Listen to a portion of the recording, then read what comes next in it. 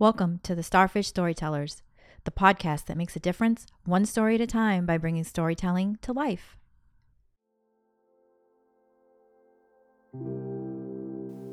Let me tell you about Kate. She is a resident of Arlington, and I met her when I first started here at the COA. She had an English background, so we connected quite quickly. She used to come over for lunch and would be on the computer most days doing solitaire, and spent most of her day in the computer room just doing things on the computer. She'd walk with a walker basket, so not a walker but a basket with all of her things in it. She would come up from Arlington on the bus and spend the whole day with us and then go back almost 5 days a week, which was amazing. During COVID, she couldn't come to us, but did send us letters. So I received a few letters from her thanking us for our newsletter and telling us about everything that she'd been getting up to during COVID. What amazed me is that she went past 2 councils on agings to get to us. So she went past the Arlington COA and the Lexington COA and just preferred whatever we had. That's what she was doing. More recently, she was visiting with her niece. She'd get her niece to drive her. She was having some mobility issues and came to see us and hung out and did everything she used to do, which was really great.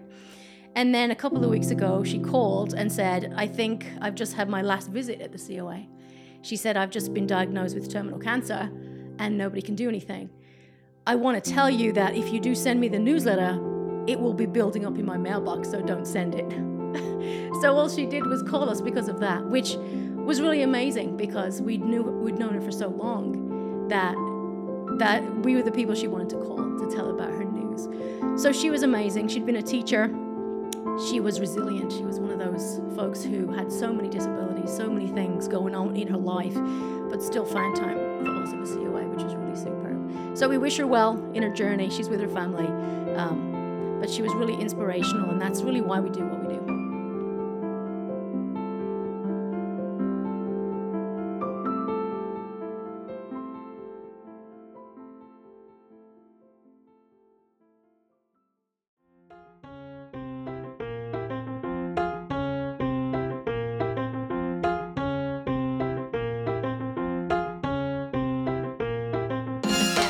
Hello, my name is Liana Henry and welcome to the Starfish Storytellers. I'm the CEO of the Black Dog Group, a Marcom and project management firm headquartered on the East Coast of the U.S. in quaint colonial Bedford, Massachusetts. I'm your host and passionate about storytelling, and I'm actually on a mission to raise up the next generation of storytellers. We've named ourselves the Starfish Storytellers after the Starfish story. The moral of the Starfish story is based on the power of one. No matter how big the challenge, each action we take makes a difference and has an impact. One step, one starfish, or one story at a time. Every episode, we welcome a new storyteller who will share their story meant to inspire and connect with you. Then we'll break it down and offer tips for any listeners who are ready to tell their own stories. So thanks for tuning in. Now let's get started. Today's episode is about senior stories, celebrating lives well lived. And with me today is Alison, I'm going to get this right, Czervenschi. You got it. The director of the Council on Aging here in Bedford, Massachusetts. The Council on Aging is the town's department dedicated to the health and well-being of Bedford residents who are 60 years old or older. So thank you for giving us your time today. We're so happy to have you here. You're very welcome. I'm honored to be here. Thank you for asking me. Thank you. So we'd like to get started just to hear a little bit more about you. Could you introduce yourself to our listeners? Sure. So Alison Czervenschi, I'm the director of the Bedford Council on Aging. I've been working for the town for about 8 years, going on 9, which is really wonderful. And I love it. It's the best job I've ever had. And the staff really enjoy it as well. So we work with seniors, their families, and organizations and agencies that also work with seniors too. And also have a very close relationship with the town departments, especially police and fire. So we work very closely together to maintain the health and wellness of residents. Mm-hmm. Now, I had read somewhere that in Bedford, seniors make up almost a third of the population. Mm-hmm. Is that still an accurate number? Yeah, about 30%. Yeah. Wow. Yeah. That's amazing. It used to be 1 in 5. It's heading to 1 in 3 people. Wow. Over 60, which that's good for me. Definitely. Well, it means that people like it here. They stay, they stay in this town. Yes. And they do want to stay. Sometimes the assumption is that older people want to move out of town, but they don't. They don't. We've had some residents here for over 50 years and they want to stay here. Their friends are here, their community's here, their church is here, everything's here. Yeah. So that, again, that's really good for us. So they want to stay. Yeah, they want to stay. Absolutely. They love the town. Yeah, they want to stay and stay connected. That's awesome. Kate's story was powerful, you know, and I think it speaks volumes to, you know, how important the connections that she has made at the COA really, really are, and how critical it is for this age group, you know, for folks to be connected, be with other people. So, you know, I was reading a little bit about senior stories, and, you know, aging is actually providing us an opportunity to learn from the stories of others. And this is how we grow and we benefit from their experiences when they tell their stories. Right. And that's really why, you know, contributions from elderly folks really, really should not be overlooked. You know, they have some of the most eloquent voices out there. Yes. They've historically had the most powerful, important role in the storytelling process because it's through their oral history, written history that civilizations were built, cultures were developed. And so, you know, we need to preserve those stories, and we benefit, you know, we collect their values, we have them for the future generations. You know, I think it's just so important that we talk about them and their stories and you know, hearing about them. Yeah. So you work in an environment that puts you in contact with elders every day. Mm-hmm. You get the benefit of hearing their stories every day. Yeah. What kinds of stories do they come and talk to you about? Do they share with you? Wow. I think it depends on the day. We have so many different levels of relationship with people. Some of the more regular folks, we know everything soup to nuts about their family, their connections. One of our staff went to school here, so she's now seeing her teachers come through the COA, which is really wonderful. Some of the folks are just transient. They come in for a program and then they leave. So what I say is that we're here for all of that. We're here for the long term if you want to chat with us and let us know your stories. And then we're also here for the short term because people are aging, but they're also busy and working, and you know they've got a lot of things to do. So some of the stories, some of them will generate work for us. So someone's saying, you know, I'm trying to get some help at home and I've paid into this long-term health insurance for the longest time, but I don't qualify because I don't need enough help.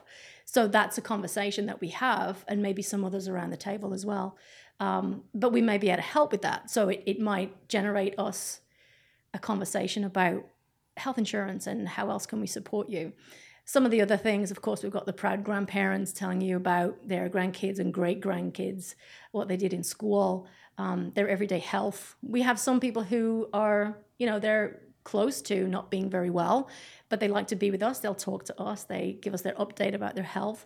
So all and any conversation you can have. And I think something that benefits us is that every single staff person that works there is open to it. We have the time. We make the time. You know, I'll have a list of 10, 15 things I need to do, but if it means that conversation takes a priority, then that's what we'll do.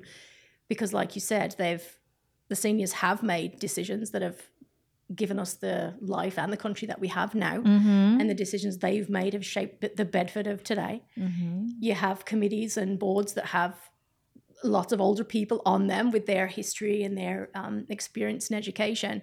So it's important. They deserve the time. And like I said, with the staff, we've got the right team doing that too. And I hope and I think everybody feels heard when they come. They know they can reach out to us. Yeah. Sometimes it's very bizarre. Like, when are they picking up the trash this week? You know? Yeah. Sometimes it's an assumption we know everything about everything. Yeah. Because they know we have the answer, or we'll find the answer for them, or we'll get back to them. So it's almost like extended family. It really is. Nice. Now, it was interesting. You were talking about some are transient. They come and they do a program and they're still very busy. Yeah. Have you seen? I mean, you've been there for 8 years. Have you seen a change in the age groups that are coming through? Is it more seniors? Is it like all seniors starting in their 60s? Is it, you know, what, we'll talk a little bit in a minute about some of the programs, but have you seen like a trend? Like, has it changed? I'm guessing there's probably been some change since COVID too. Oh, yes, for sure. So I'll say, when you look back on old photographs, we've got them in the basement, and have a look. And it was a lot of retired men and women, a lot of gray hair, sitting around doing the same thing. So they would all play bingo, or they would all go on a trip, or they would all do. So everyone kind of did the same types of things. Now we have to cater for an audience that wants a lot of different things, just like you and I. I think that's the magic. The magic thing that a COA has to do is just, I say we're like Madonna. We have to reinvent ourselves so we can attract all the folks. So you've got the old 80, 90, 100 that come and, they like their seat and they like a certain thing. And then you've got people who are retired or thinking about retirement, and they'll come and try out an exercise class. They don't think they're old enough yet, but they are. And then everybody else in between. So I'll say the average folks, the age group that we get the most, are in their 70s. And then you've got people who will never come to the COA because they're not old enough, or they think that it's bingo and blue hair and all of that. But everyone will need us at some point. We try and avoid the urgent, like, I need all these services right now. We want to try and slowly invite everybody in. So that's what we try and do with our programs, is try and attract as many people as we can with different things, because everybody wants something different. And there's over 50 things every week to choose from, and they will resonate with different people. Yep. So we really have to kind of try and see what works best. Yeah.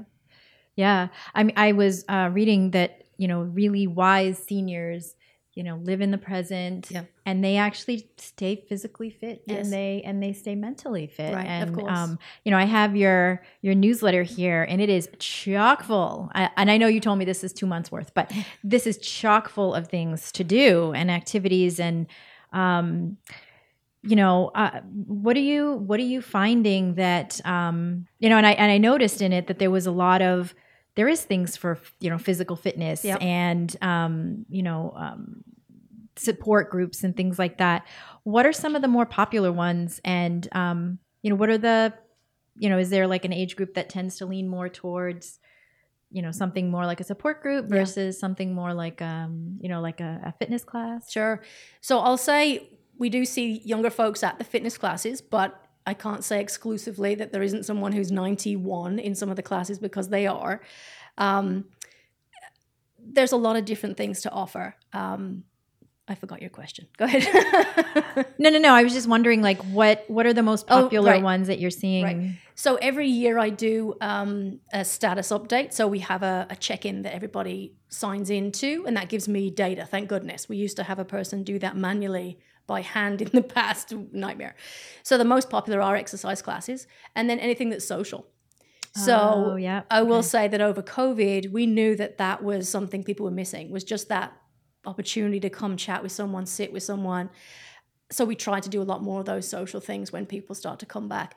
So you add a meal, everyone's coming for a free meal. And then if you tag on a program to that as well, sometimes you're kind of getting, two birds with one stone. And sometimes you never know. We'll put a program on. We did one about, do I rent my car or buy a new car? And we didn't know whether that was going to fly. And it was packed full. The one this month that seems very interesting is the talk about the Ukraine. Oh, so you never know. You just never know what's going to work for folks. We have the tried and true things that we do every month, the meals, exercise classes, the movies, and you typically see the same types of folks for those. The exercise classes are the thing that's drawing the younger folks right now, I think, because it's really a great low-cost class, and the instructors they understand the older body, so they allow you to do the class or not, use the weight or not. And, we're not throwing around a beach ball. We're actually lifting weights and using, the ball and doing yoga and really good quality stuff. Yeah. So it's a mix. And whenever somebody is new and comes over to see us for the first time, we will encourage them to come for a lunch, because you'll see 35, 40 people, and then choose something that works for the day that it works for you. If you just say, oh, just go to the COA, Mom, you got to do something. You got to go there for a specific thing, because then you're more engaged, more connected to us, and it'll give you a reason to come back. And I think that's our success, is if you come back, it means you loved it and we did the right thing. Yeah. No, that's awesome. That's another question I had for you. Oh, I had a question. So you hear a lot of senior stories every day, but I would expect that some of the more revered ones would be coming from your veterans.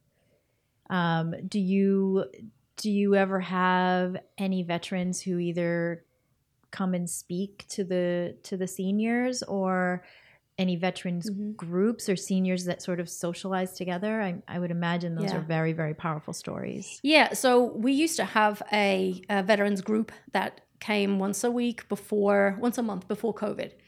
Unfortunately, they were those Second World War veterans that were very old. And that group would share their stories. You hear some amazing stories from our veterans. They are unbelievable. But that never came back after COVID. It was just one of those things that didn't, either the leader couldn't do it. A lot of the veterans died. We also have a very close connection with the VA. So we have the veterans over there too. And one of my other, I'm not allowed to have favorites, but one of my other friendlier seniors was a World War II vet, Air Force. He was amazing. He'd done so much. He traveled the world. He'd flown every aircraft possible. He was very close with his family. He would share all of his stories, and he was so humble with what he'd done. I mean, it was amazing because we had two veterans. He flew, and the other veteran was a Navy SEAL, and they were friends and found out that they were on the same mission at the same time. Wow. And one of them was in the plane and one of them was in the water. So those kinds of things, it's amazing, amazing. And that's why they also deserve the time and to be honored and to be remembered, because they have made those sacrifices, as well as their families as well. So the spouses too serve at the same time. And this individual here, he would go and visit his wife's grave every day. He would go hang out, then he would come over and he would be in the computer room and play music, and he would share his stories once in a while. And then over COVID, it's almost like he forgot us. So he hadn't been at the COA for so many months, and this happened across the board with all of the COAs, that people who had been very engaged, very connected, all of a sudden forgot that we even had a relationship. So they were angry and upset, and they missed us. Unfortunately, we didn't have time to get him back because he passed away shortly afterwards. But the people that we saw that did come back, they got that social part back, which was really special. So it's more than just having a lunch or doing a class. There's so much more in it. And it's just that human connection, which they deserve so much, and our veterans especially. Now, did you still operate during COVID? Yeah. And if so, how? Yeah. So this is the magic of the COA. So we were told, I think it was March 13th, that all town offices were closing. Yep. So for the COA, for the community of COAs, because we work with all the sister communities in the state and nationally too, everyone went, oh goodness, what are we going to do? Luckily, I've got a very close sister network of COAs around. So we got on the phone right away and started talking about what are we going to do? And we went online, virtual programs. So we would never have forced technology on 90-year-olds, but for sure, I've got a 93-year-old who learned how to do Zoom. So the first one we did, our sing-along, our piano teacher and her husband who volunteered with us, he said, I'm concerned that these people are not going to get any programs. I'm worried about them. Could we try and do this on Zoom? So he was the first one, and we tried it, and luckily we had emails of folks, or we asked people to call in and give us their emails, and we created these pockets of virtual programs. So it took us a few months in, but we were completely virtual. The center was open, so we had drive-through meals. So Minuteman Senior Services offered a meal that you could drive by and pick up, which was amazing because people did that. And then some of our seniors would come by and hang out outside the window and just chat to us through the window, which was really great. So the virtual programs, our newsletter became our main way. So that newsletter has loads of programs now. It became our communication to the community. So there's a letter on that front page. And I used to hate writing that letter. I'm like, I just want us to be open. But everyone responded to that, and they said they really enjoyed hearing from us on a personal level, and I could share what was going on. We're masking, we're not masking, we've got this program and that program. So that newsletter really became our main way to communicate. Yes, really? We put Sudoku in there, we put crosswords in there, we had recipes in there. So it really took on a life of its own. But the staff also adapted everything that they were doing. So we were taking turns going in the office. We had, we could all work virtually from home. We were delivering food as well. So there was a lot of things we tried to do to keep connected to people over COVID. And then once we reopened, it was a slow start because people were scared to death. Like some people did not want to come back. They were afraid. So right now, I'd say about a quarter of our programs still are in a virtual format. And we also have things in person as well. So I feel like as a network, the Council on Aging as a whole and Massachusetts Council on Aging really did a 180 and helped as many people as we could. There are so many people that learn Zoom and now they use it personally and with their families. And I think, well, we did that. We helped them. And for someone to, like I said, my 93-year-old, to now be able to get on Zoom herself and she's still connected. She may never come back to the center, but she's still connected. So COVID was our challenge, but we know we can do it. So if it happens again, not that we want it to happen again, but completely a virtual world. And it just shows how much it meant to people because it worked. And our friends group too offered funding to make all those classes free during COVID, which was really amazing. So I started to pay an instructor, and usually we ask for a small fee, but the friends group stepped in and really paid for everything for that time frame. So that's wonderful. I'm so grateful for them as well. Yeah.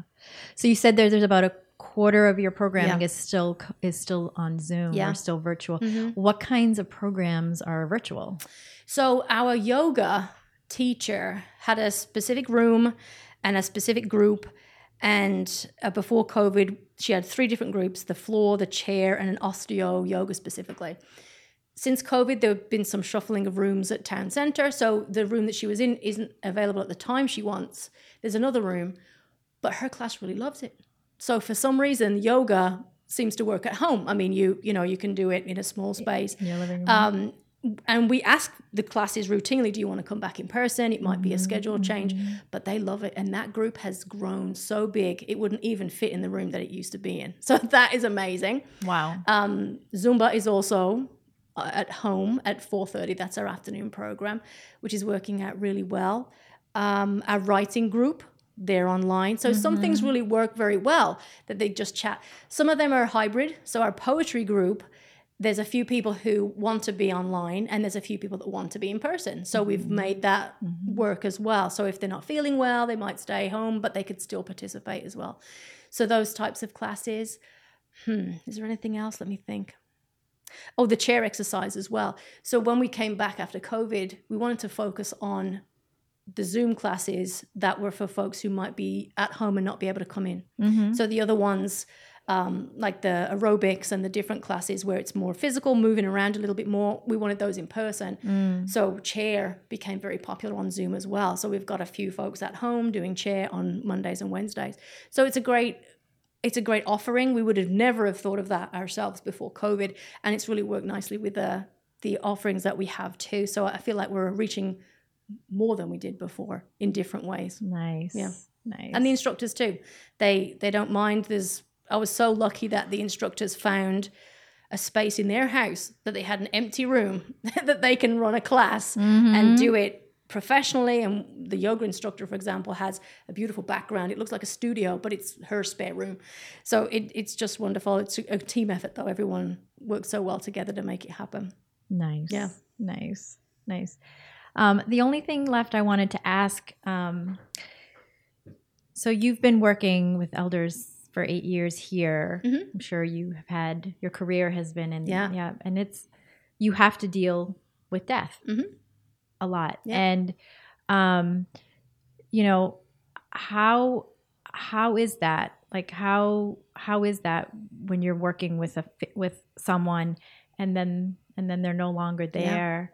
How do you prepare yourself for something like that? Or how have you done it over the years? It's a funny thing because if you've done this for a long time, it's expected. So it's not a shock. It's not surprising when someone is, 93 and passes away. I think the first experience I had, if I'm thinking back, I used to work in Cambridge for the Elder Service Plan of the Cambridge Health Alliance.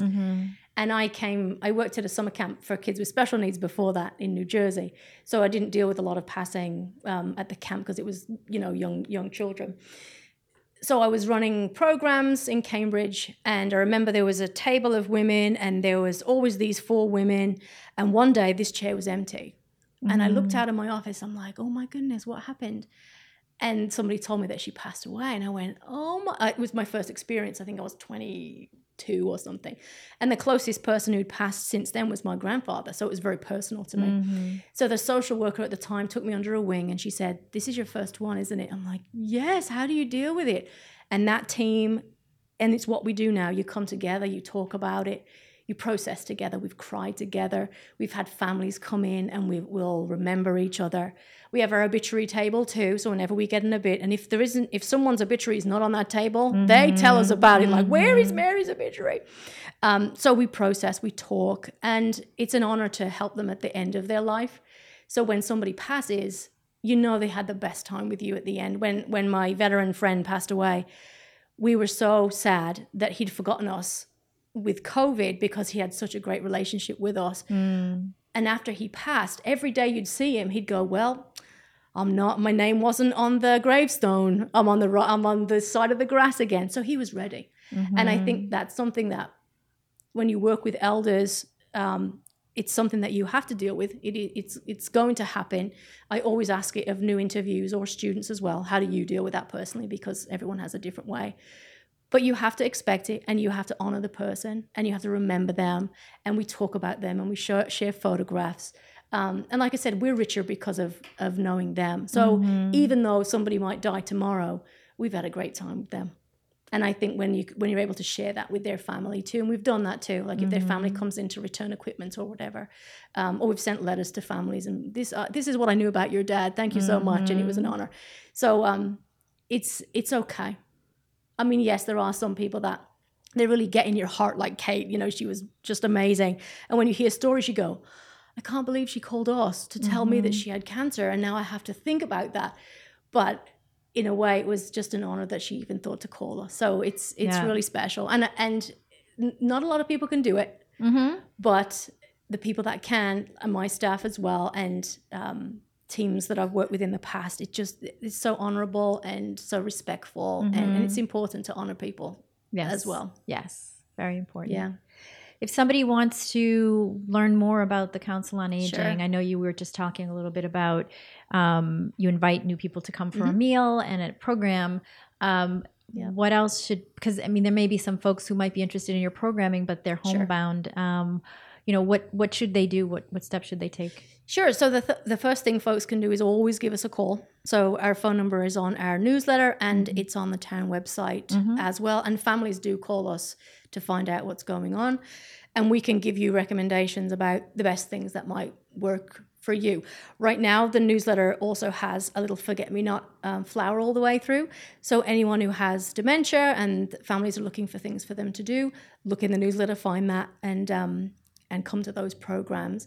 If you are at home, we can have our social worker come out to visit too.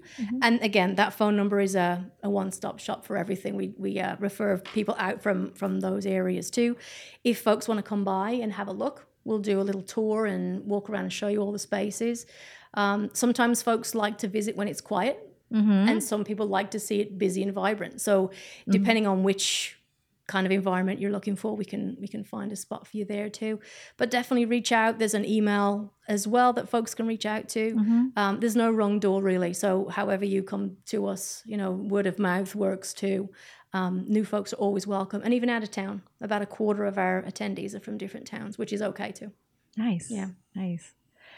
Well, that's all the time we have for today, but thank you so much, Alison, for coming welcome. and talking about the COA and all that you do there, and, all these wonderful stories of such important people who basically are the history of this town. Yeah.